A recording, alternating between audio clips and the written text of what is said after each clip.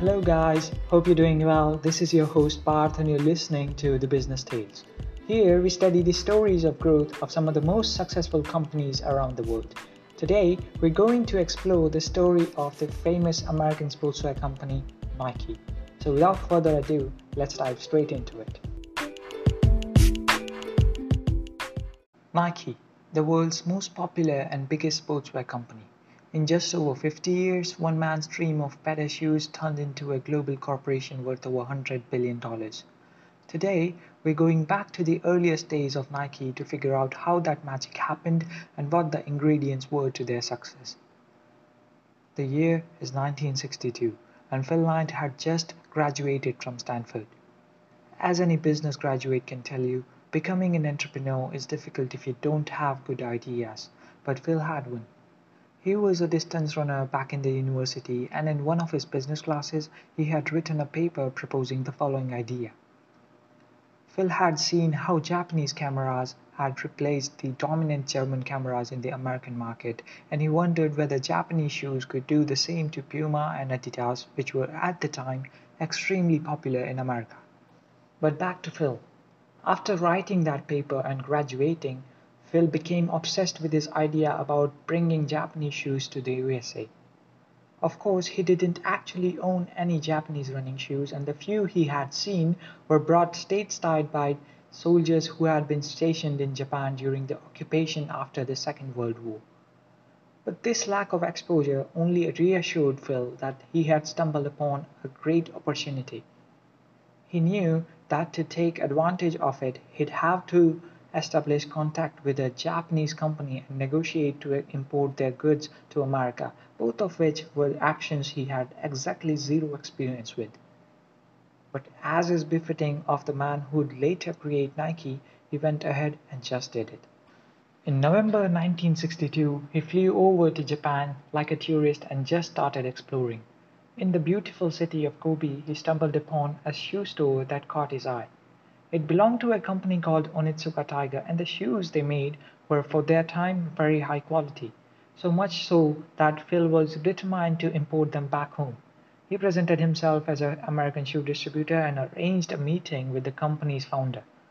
Phil made up a company name on the spot and offered to become Onitsuka's distributor in America, a proposal which, probably to his surprise, the owner actually accepted. With nothing more than his confidence, Phil had become the exclusive distributor for Onitsuka Tigers in USA. In their first year, BRS sold $8,000 worth of shoes, and with that money, Phil started hiring salesmen for his company. In 1965, their revenue had increased to $20,000, and pretty soon they opened their very own store in Santa Monica. But while Phil was handling the business side of the operation, the actual innovation was coming from Bill. He was the guy who single-handedly brought jogging to America. In 1966, he wrote a book about it that sold over 1 million copies, and of course his company was among the first to start marketing the tiger shoes for jogging.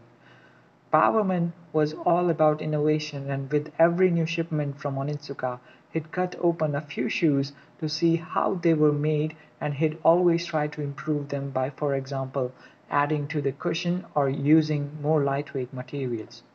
He'd constantly send his notes to Japan requesting changes, and he was effectively designing Onitsuka shoes for them. It was one of the Bill's designs that catapulted BRS into mainstream. The Cortez, as he called it, became one of the best-selling shoes in 1968, undoubtedly thanks to the 1968 Olympics held in Mexico. Thanks to the Cortez, BRS sold $300,000 worth of shoes in 1969, but they had a bigger problem. The Cortez was so successful that they couldn't keep up with the demand.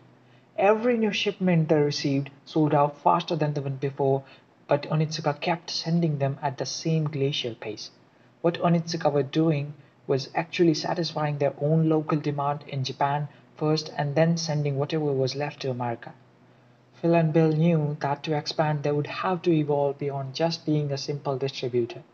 Then they realized that they held all the cards. The Cortez was Bowman's design, so as soon as their contract with Onitsuka expired, they were free to start making it for themselves.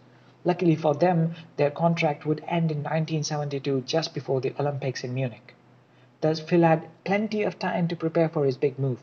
In 1971 he started working on the branding. His first employee suggested calling the brand Nike after the Greek goddess of victory. Then Phil needed a logo, so he went to a nearby university, snatched the first graphic designer student he could find, and told her to make him a logo. For the impressive sum of $35 he got the logo that we now know as the Nike swoosh. In hindsight that was money well spent, and with his branding now complete, Phil was ready for the Olympics. This time, instead of locking himself into exclusive agreements, Phil established a network of subcontractors across Japan. With production under his control, Phil could finally spread his wings. From then on, the story of Nike became one of growth.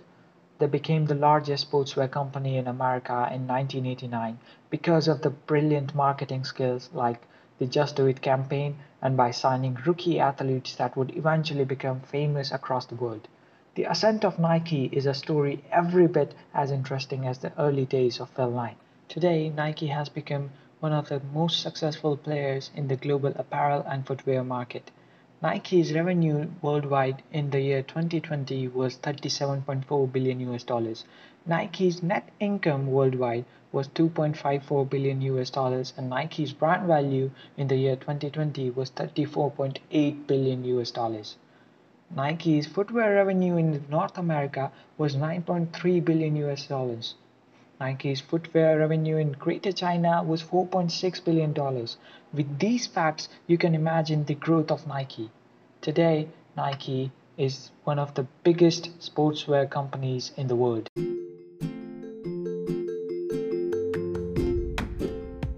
So here we come to the end of this episode of The Business Tales.